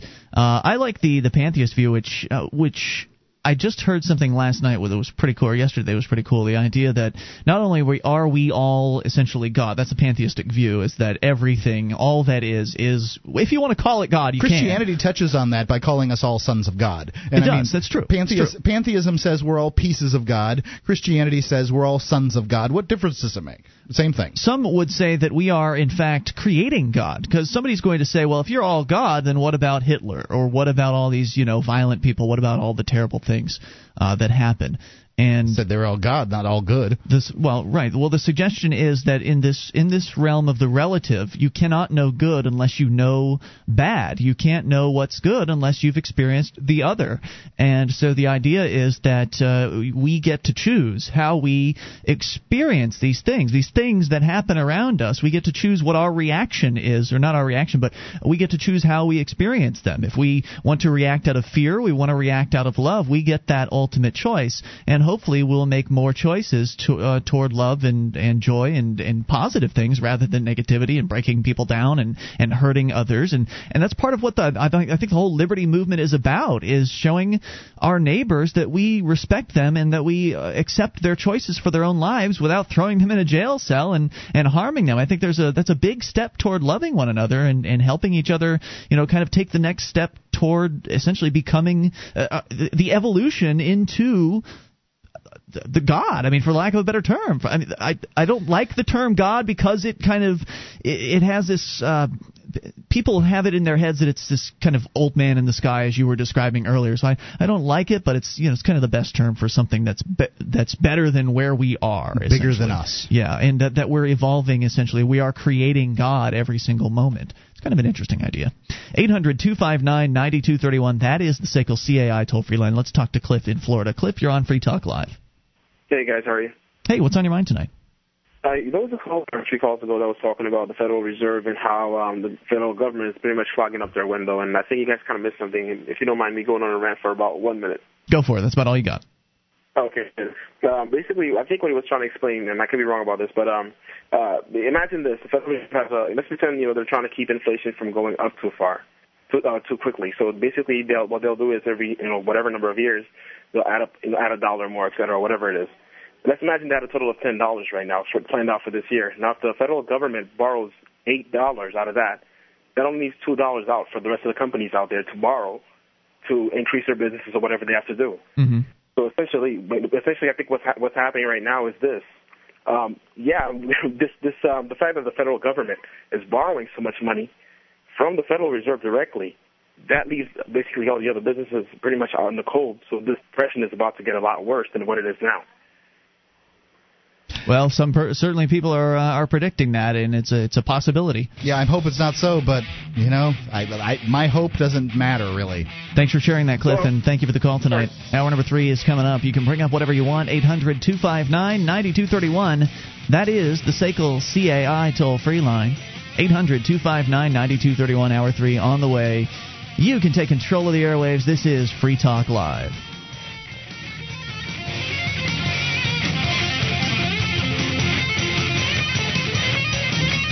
One of the bonuses you'll get as a Free Talk Live amplifier is access to our classic archives. For just $3 a month, you can become an amplifier, and you'll help us get on more radio stations and MP3 players. Get the details at amp.freetalklive.com. That's amp.freetalklive.com.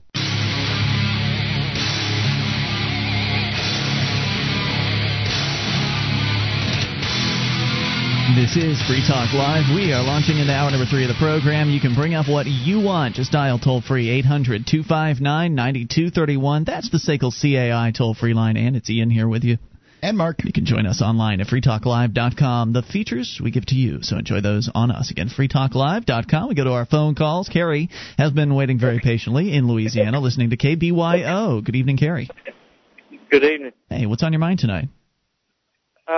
I just want to bring back up the topic of Christianity and the Bible, and sure. I want to let you know that really offends me.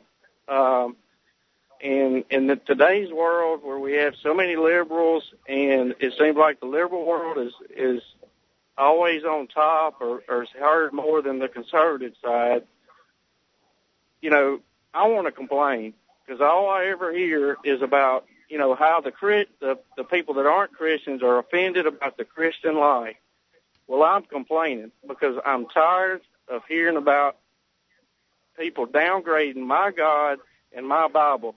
And I think y'all are speaking out of turn. You don't know what you're saying. You haven't read the Bible, so you don't. I've read it I've read it the Old Testament 3 times and the New Testament 7 times.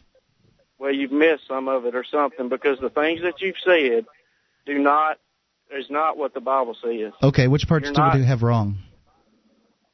Well, I'm not going to name each part. Just pick one. Pick one or two. What one part stuck out to you as being wrong? Let's go back to the part where y'all were talking about children, where they go to heaven or hell when they die at a young age. Yeah. It plainly says in there that if a child dies before they know what is right and wrong, they have a special place in God's book in heaven. You should have been able to see that. Not familiar with that verse. I'm sure that if I'm wrong, someone will send me the verse. But weren't we talking about how Christians... I don't want to ask you, where is that? Because that's not really fair. But weren't we talking about at that time during that conversation how different Christians believe different things about that? Mark, I'm asking you. I believe so. If you're a true Christian, you believe the Bible. You believe every word of it. So do you believe that Noah floated around on an ark for a year? Yes, I believe if it's in the Bible and it says that, then I believe it to the T. Now, where do you think the water went? Because it would have required about 10 feet of water to fall per minute in order to just cover the mountains in the Middle East. Forget about leaving extra water over the top of them or Mount Everest or anything like that. Just the mountains in the Middle East would have required 10 feet per minute, which I think you'd agree is a lot of water falling very, very fast. For 40 days and 40 nights to cover those mountains. Where do you think, and that ends up being a volume of water that's 5 times the amount of water that's currently on the planet, where'd the water go? I don't know where the water went. I'm not worried about where the water went. I'm not going to question it. But now, hold on. Before you go any farther, you're choosing not to question it. But I choose I choose to question it. Do you think that God will send me to hell for asking that question and not being able to come up with an answer that I find satisfactory? No, this is what God will send you to hell for, and this is what I believe. Okay. And I believe in your heart that both of you know the answer. But this is what I'm going to tell you, that if you don't believe in God and Jesus is your Savior, then that's what will send you to hell. But do you understand that the book that has Jesus, that tells me that I should have Jesus as my Savior is the same book that has the Noah story in it that I can't believe? And you yourself said that Christians believe every word of the Bible, so therefore, since I don't believe the story of Noah, I can't believe the story of Jesus because it's in the same book. Do you get that? I mean, I agree with you. Christians believe every word of the Bible. I totally agree with you. That's how I was raised. And because I can't come up believe the story of Noah or the Tower of Babel or Balaam and his talking ass or any of these other stories, then I can't believe the story of Jesus coming in, God in one form, and then this whole Trinity thing, which sounds crazy to me. Do you understand how I'm stuck on the horns of that dilemma, and that it would seem unfair to me that the fair and just God would send me to hell for not believing some stories that seem just plain old outlandish? Well, I mean, I can see in today's world why you don't believe that, because you've never seen that. But as a Christian in my heart, and I know that God is my Savior and Jesus is my Savior, that I know that whatever He says in there, that happened, and I can't change that. How do you know? It's called faith. Ah, okay. Right. Somebody told you that, right? So somebody, when you were growing up, mom and dad presumably took you to church. Okay, you're right. I have been in church since day one, but let me tell you something. When I was growing up in my teenage years, my college years, there was questions, that I had. Mm-hmm. But then when I got saved and I knew that Jesus was my Savior, there was something in my heart, in my mind, that told me, hey, this is what happened. This is right, and this is what I should do. And they told, what it was, it told you. If I died tonight, if I did not wake up tomorrow, I know where I would be. And there's no other comfort like that. And I think that I think it's in your heart. I think if you've ever experienced Christianity to any extent, I think you're born with it. No. I mean, God created. That's kind of like saying God only likes people born in the United States and Western White Europe. Western culture. I mean, no, that's what I'm talking about. You're not even seeing. Christianity didn't even start in the United States. You're right. I heard that Jesus was English. Israel. So you feel it in your so something told you in your heart that the Bible was the correct. I don't want to bake this guy over. I'm not baking him. We're having a conversation. My question is that he's offended, and I haven't gone after his religion at all. My question is don't you think it's unfair for God to send me to hell when I don't believe it and it seems outlandish to me? I mean, his religion, if it makes him feel better, is fine. Mine makes me feel better. I'm all for it. Yeah, I feel great. And I'm not interested. It's my I recall the verse where it says that you'd be better off with a millstone tied around your neck than to lead one of mine astray. And I'm not looking to lead one of your. If you're happy with your belief system, that's great. Fine and dandy. I've got questions, and I don't think God throws people in hell for questions. Do you? No, I don't think that He throws people in hell for questions. What I do know is that if you do not believe that Jesus is your Savior, that's what causes you to go to hell. How can you believe it if you have questions? Well, that's if you believe that. If you believe that knocks But out I don't all believe the it. questions. I have That's some what questions. I'm telling you. I can't believe it until my questions are answered. Now, the other thing is I'd like to point out we're not liberals. Ian, you a liberal? No, I'm a voluntarist. I would consider myself, like conservative would be the terminology I used at one point. Now I would call myself a libertarian, which is fiscally conservative, socially liberal, because I believe that people should be able to do what they want as long as they don't hurt other people. And if they do hurt other people, they should have to make good for that. And isn't that what Jesus would do? I believe he would. I don't think Jesus would go around telling people how they would live. I think he would tell them that they would have to that if they were without sin, they could cast the first stone. That's why Jesus was sent here as a human, but something that we could relate to and see God in. And he was a perfect human. There's no other perfect human other than Jesus. So we should So according to what Jesus' words were, we shouldn't be condemning people for actions like gambling or pornography or any of those things, because only someone without sin can cast the first stone. Wouldn't you agree?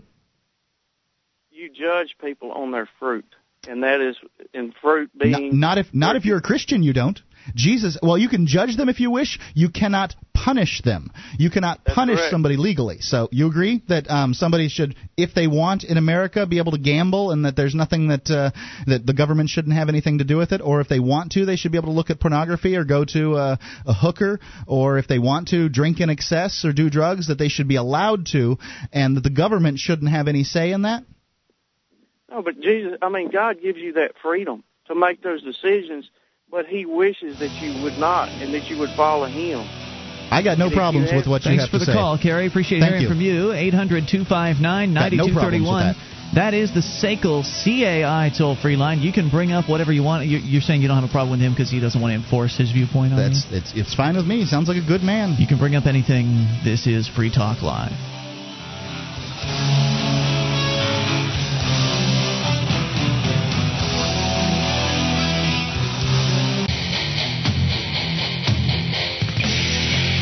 This is Free Talk Live. You can bring up whatever you want. Just dial the toll-free number 800-259-9231. That's the SACL CAI toll-free line, and it's Ian here with you. And Mark. 800-259-9231. You can join us online at freetalklive.com. We've got archives. If you've missed a moment of the show, you can click and download right there on the front page of the website for your downloading convenience, completely free at freetalklive.com.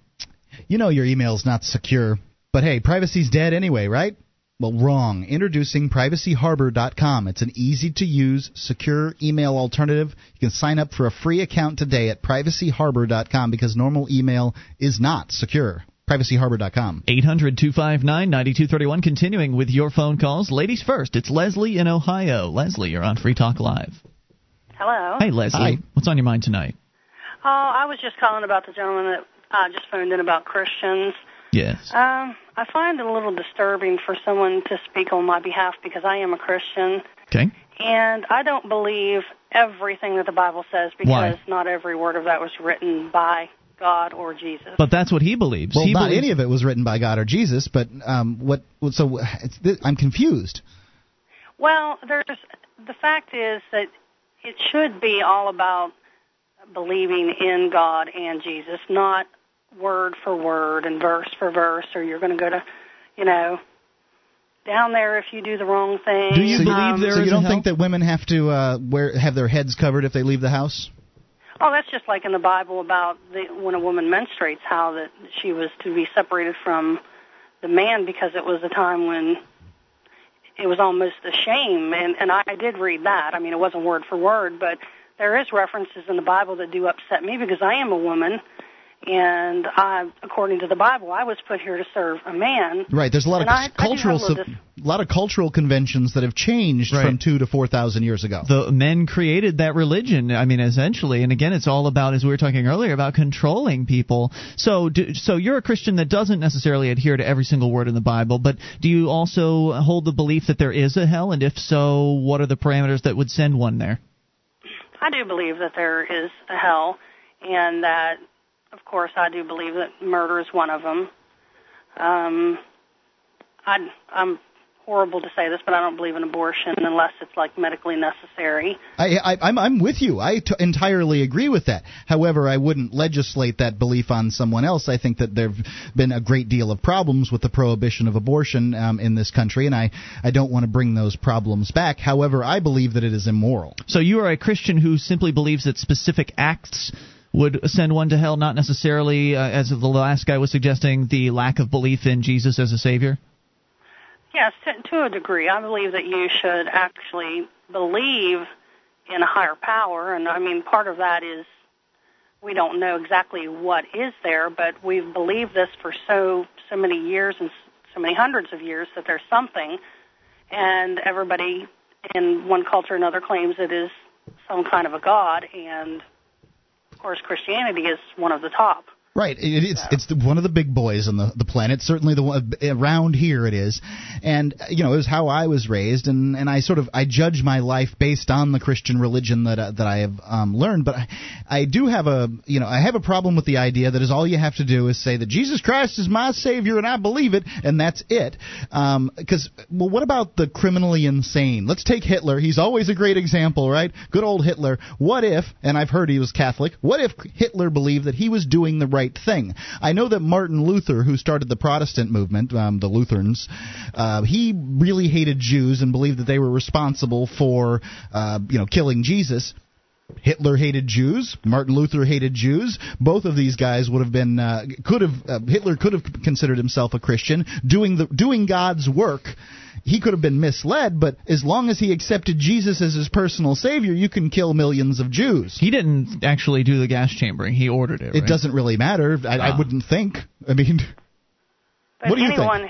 Anybody who would harm another human being just because they didn't believe in what they wanted is absolutely wrong. They're 100% wrong. You don't take another person's life unless your life is in danger. And if someone, of course, referring to Hitler, he was criminally insane. In my book, he should have been the one who was put to death for what he had done. Yeah, well, he did die, but if there is a hell, I don't mind if Hitler ends up there. I don't believe that there is, but it doesn't sound to me that your religion is Christianity. It sounds like you've made one up that's better, and that's fine. Not okay. I agree. I believe there's hell, but I think, in my own mind, that God has His own plan for everybody. For what your hell is going to be, what you've done in your lifetime. For everything that you will repent, everything that you have done, you will live that over and over and over again. That's my belief. So you will live with what you've done in the afterlife. So that's hell. That's your hell. Everybody has their own personal hell, and I believe that's it. I gotcha. Now, does everybody go to hell then, or the people that on aggregate have done more good things than bad things? Kind of like the cosmic scale concept. Do the ones that just squeak across the old scale line there, and do they go to heaven, or how's it work? See, that's the thing. We don't know. I wish I could answer that. But I do believe there's something, because we are too phenomenal not to have been created by something that is, extraordinary, because the world is just amazing. I agree with you. I don't disagree that God exists. I only disagree that Jesus would be the only pathway to Him. Thank you, Leslie, for the conversation tonight. I appreciate your thoughts at 800-259-9231. That is the SACL CAI toll-free line. We continue with Chris, listening to KBYO in Louisiana. Hello, Chris. Hey, guys. How are you doing? What's on your mind tonight, Chris? I'm good. I appreciate you taking my call. Just Absolutely. A little retrospective here. It's kind of difficult because there's nothing as a Christian tangible to put your hands on. So most of all, it's pretty much, you have to have some sort of faith. Being raised in a religious environment, father being a minister, I have questions myself, and I think we all do. Mm-hmm. But the bottom line, I think, is we have to focus on something that we believe in. And that's what pretty much carries us through. And if we have faith and in our own beliefs, and who's to judge right, wrong, or indifferent, but, God is, and He'll send you to hell. Yeah, I don't live in a glass house, and I'm certainly not the one to cast a stone, so I'm not perfect, but I have to have some sort of faith and belief in to raise my children and set the core values for them, and to set some sort of standard. I don't know, but I have belief, if that makes any sense. I'm with you. I understand. Now, I've got a son, too. His name's Jack, and he's 11 months. 11 months today.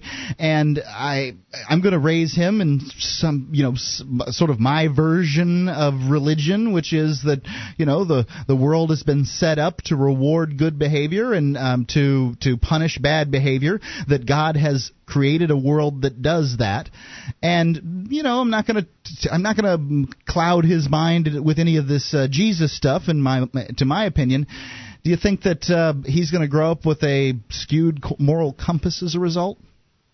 No, I don't. I don't. I think, we teach our children right, wrong, and they choose to do with it once they reach a certain age anyways, and they develop their own opinions and from what they see around them, and most of all from us. But, again, being raised in a Christian environment and my father being a minister, but I've seen the political aspect of churches. I've seen in and out, and I've honestly, it's been harder raised in that environment than I would see from the outside looking in. I thank you, Chris, for the discussion tonight. 800-259-9231. That's the SACL CAI toll-free line. I think it's much more valuable to create, well, your values from your own experiences of what you believe to be right and wrong, rather than to just have it handed down from on high. More coming up. Free Talk Live.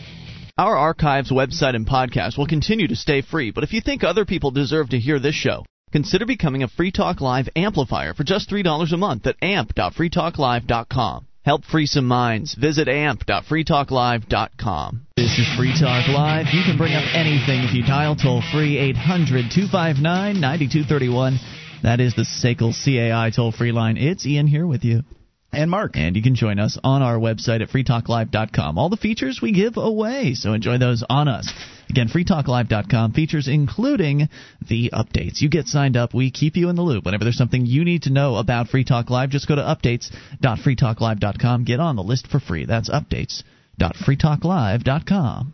TooSmallForMe.com. That's the numeral 2 and the numeral 4. TooSmallForMe.com. You can clean out unwanted or unused kids' items from your home, save money by grabbing donated items, take advantage of the coupons and freebies on the site. It's easy to use. All the features on the site are absolutely free. You don't have to trash it. You can pass it. My wife actually put some baby items on there, or at least a baby item that I know of, on TooSmallForMe.com. Very cool. We continue here. As you can see, Free Talk Live is the show about anything. We have been all over the map, from the courtroom to religion, as we continue with your calls. Chad is in Louisiana listening to KBYO. Hello, Chad. Hey, how you doing? Hey, Thanks for great. taking my call. Thanks for being here. What's on your mind? Got a question about a couple of statements. One thing that bothers me is people living their life off of what they think or their opinion. If they believe in God and they've read the Old Testament and the New Testament, they would find out that each nation that did not honor God was destroyed. Every time a king or a leader put God first and honored him as God and King, tore down the Asher poles, the Baal worshipers, and put God first, they were fruitful. They had a blessed life. When Jesus comes along, he tells everyone that he is God in flesh, and that everyone who believes in God must go through him to get to heaven. There are consequences for sins. Jesus provides us grace. We're saved by our faith through him. But he asks us to obey the gospel, and that's a message that is getting watered down and not spoken about. People want to. I hear you. They want to live their lives, if Jesus but then they don't want to have a consequence. I know people do. There are people out that do want to live without consequences, and they will be sorely mistaken when the time comes that they have to pay for those consequences. Yeah, but it'll catch up. Yeah, it catches up really quickly too. I mean, you do bad things happen right away. But I've got this question. If Jesus really wanted me to do that stuff, and why didn't he write so much as his name down on a cocktail napkin? I mean, the guy didn't write one single thing. He was here on the planet 33 years, but I'm supposed to believe, what, Paul, who didn't write, who never even met the guy, who wrote more than half of the books in the New Testament? Don't you think that if Jesus really, really was God and it was a sort of a fair setup, he would have wrote down, I'm God and I'm writing this to you? Wouldn't that be a little more fair? So you don't believe that Jesus is real because he didn't write his own letters?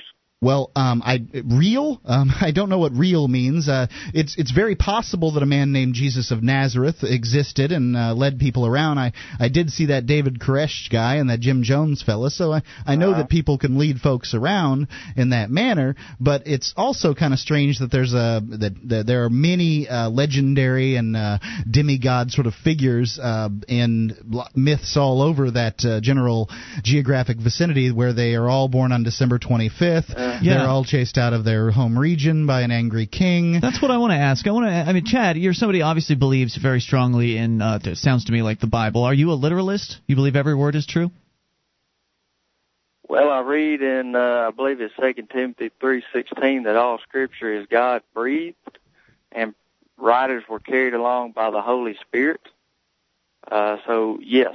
So you do. Now, so why is it that you believe that that particular book, that the Bible, and I don't deny that there's some good stuff in there. I think there's also some contradictory and some bad things, but nonetheless, why is it that that one book and that one religion in your mind is the right one? Why is it that the thousands of other religions around the world and the other icons and the other books are wrong and you're right? Why?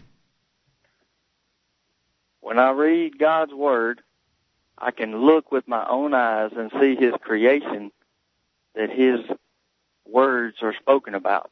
So how many other holy books have you read? I haven't read but one holy book.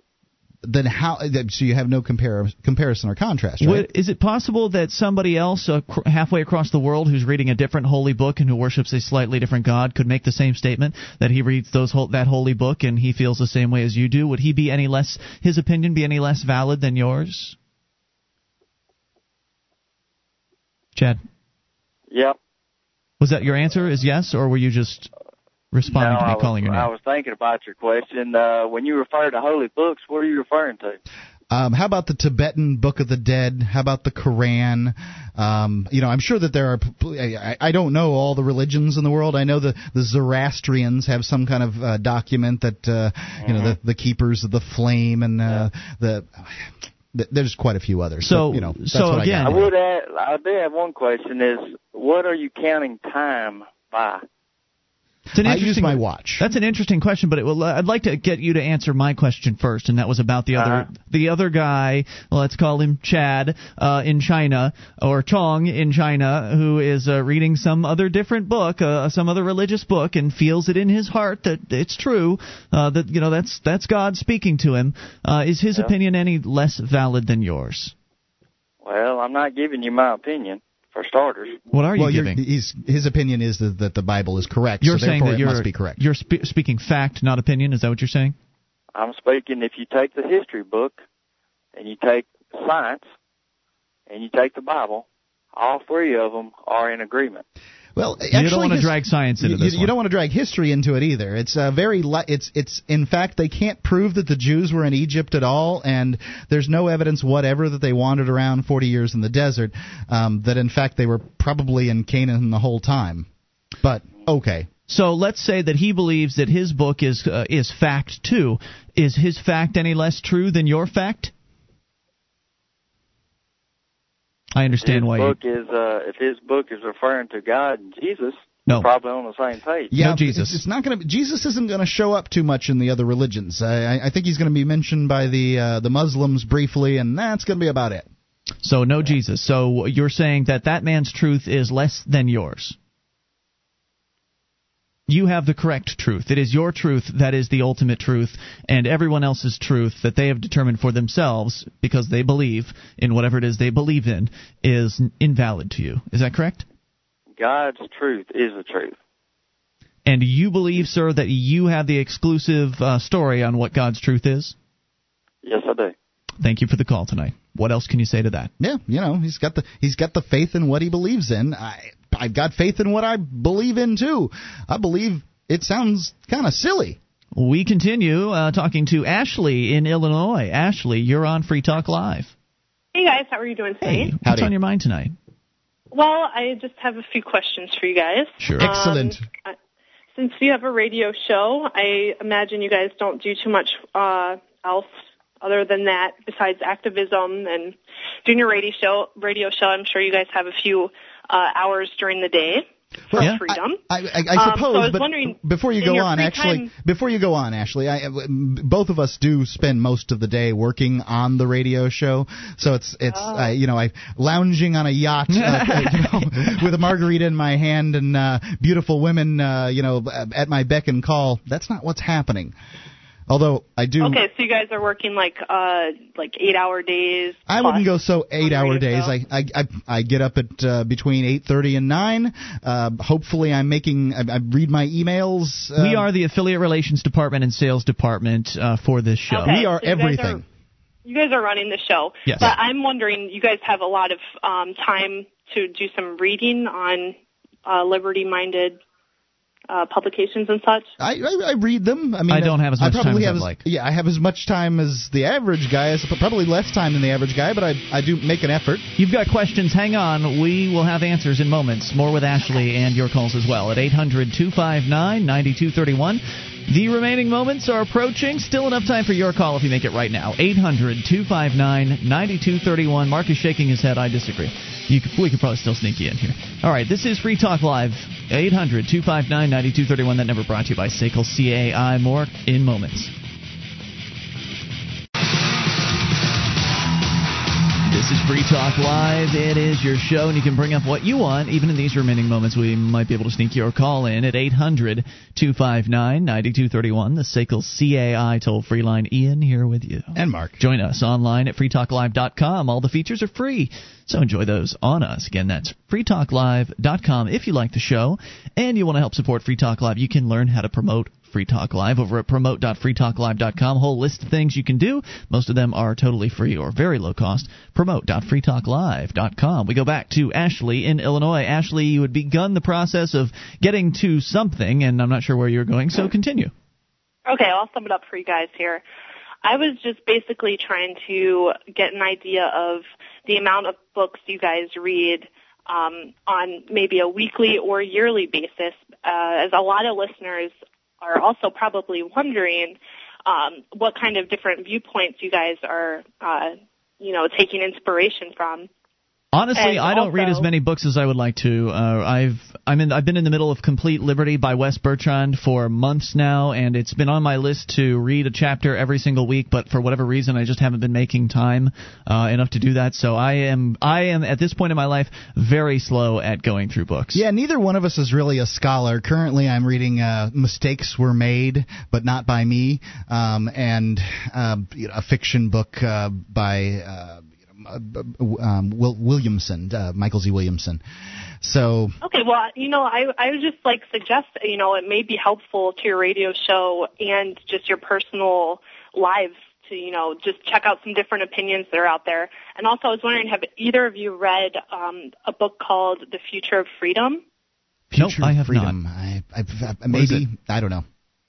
Okay, well, I was just wondering, maybe you guys should check it out. Tell us about it. I actually don't know about it. I actually just saw a lady on the L train in Chicago reading it. I saw it over her shoulder. I was intrigued, and I've actually just ordered it through Amazon in the Free Talk Live link. Okay. So I would suggest it to you guys as well. Great. I mean, as far as reading about different viewpoints, would you suggest I read, the Little Red Book of Communism or something like that? Something contrary it couldn't hurt. I really think the more you know, the more better opinion you can make on a variety of different topics. I understand that books have the feeling of authority to them, but when I do, I spend a great deal of my day reading, but I read, emails from listeners and articles on the internet and those kind of things. And I must say that I don't particularly like reading articles on the internet. However, printing them all out so that I can sit there and read them makes for a lot of waste. So I'm not really sure what you mean by the feeling of authority in articles. I mean, it depends where you're getting your articles from. No, I'm saying the feeling of authority in books, because it has been bound by cardboard, that somehow we feel that the book has more authority. Whereas, why isn't it that what people that call in on this show and talk about, why isn't it what they say valuable? I have to say I've learned a lot. I think it is valuable. I think you're totally misinterpreting my point. I didn't mean there was any authority about books. I think that reading different books will give you different viewpoints and therefore will enable you to make, different conclusions and thoughts about different topics. Well, we get, as Mark said, there are people that call this show with widely differing viewpoints. I spend 18 hours a week on the radio listening to people's different viewpoints, and,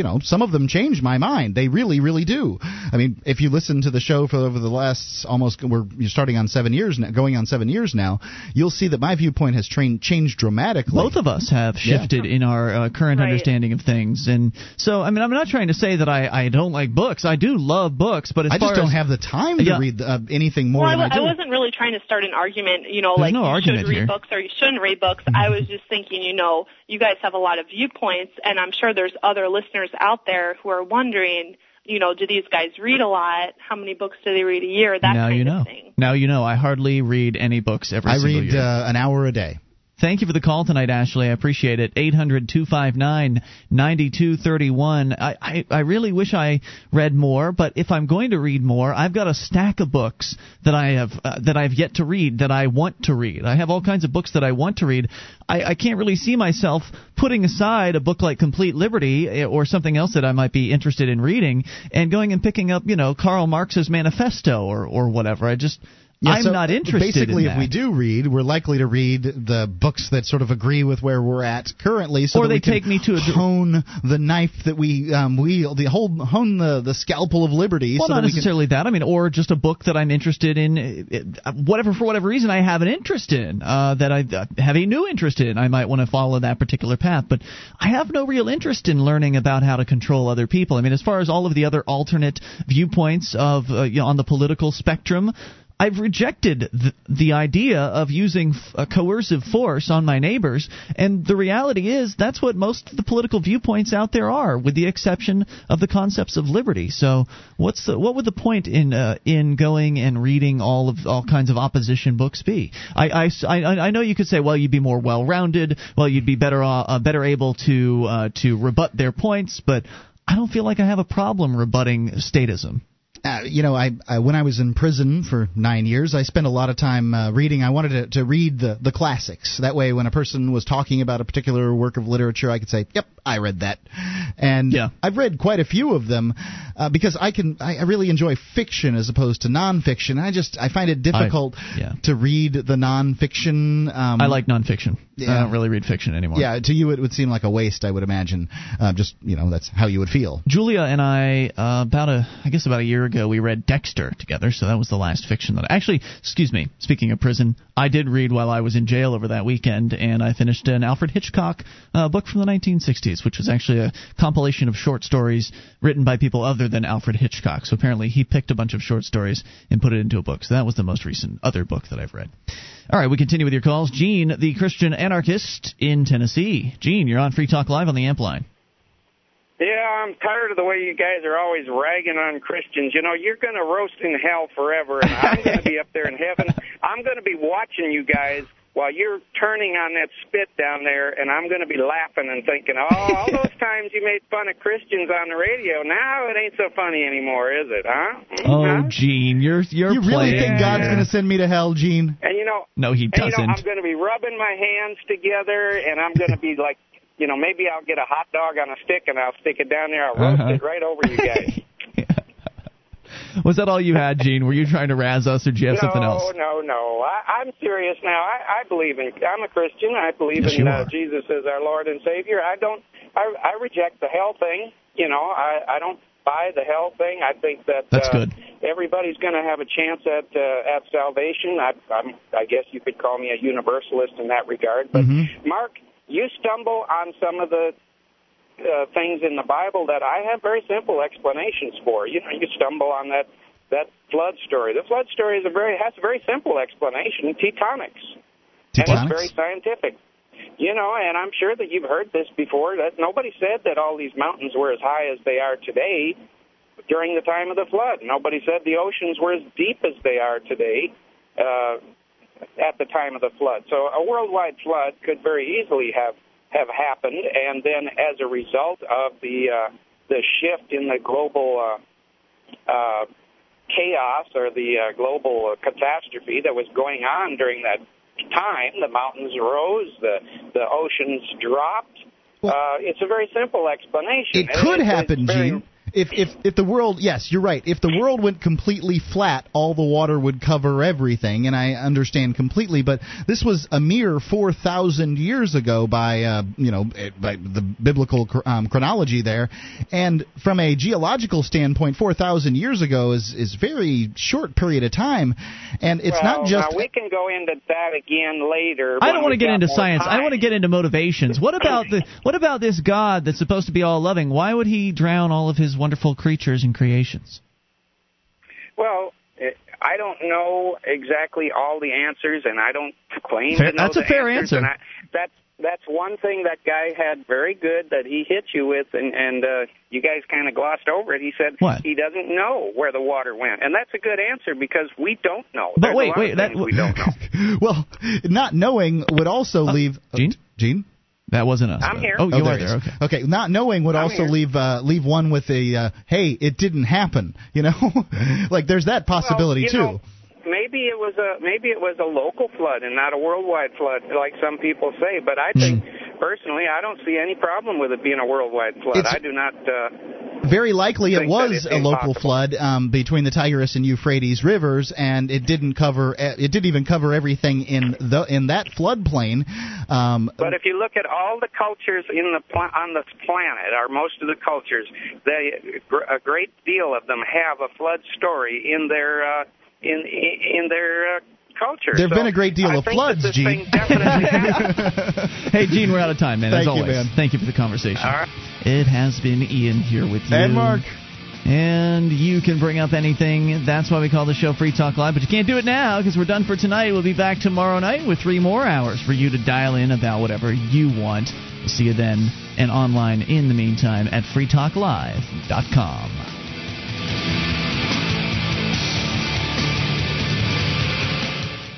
DVD, books, music, instruments, periodicals, computers, software, electronic, photo, cell phone, office product, home and garden, bed and bath, furniture, kitchen, pet supply, automotive, hardware, apparel, shoes, jewelry, grocery, healthcare, sports and outdoors, toys, games, used, and more. It's a department store at your fingertips. Amazon.freetalklive.com. Get all your shopping done, a great deal, delivery to your door, and a percentage of your purchase will go to Free Talk Live when you enter Amazon through Amazon.freetalklive.com.